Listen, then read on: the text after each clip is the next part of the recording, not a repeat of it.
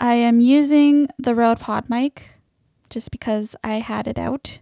This interface from Maono is able to get a really healthy recording level for a dynamic microphone.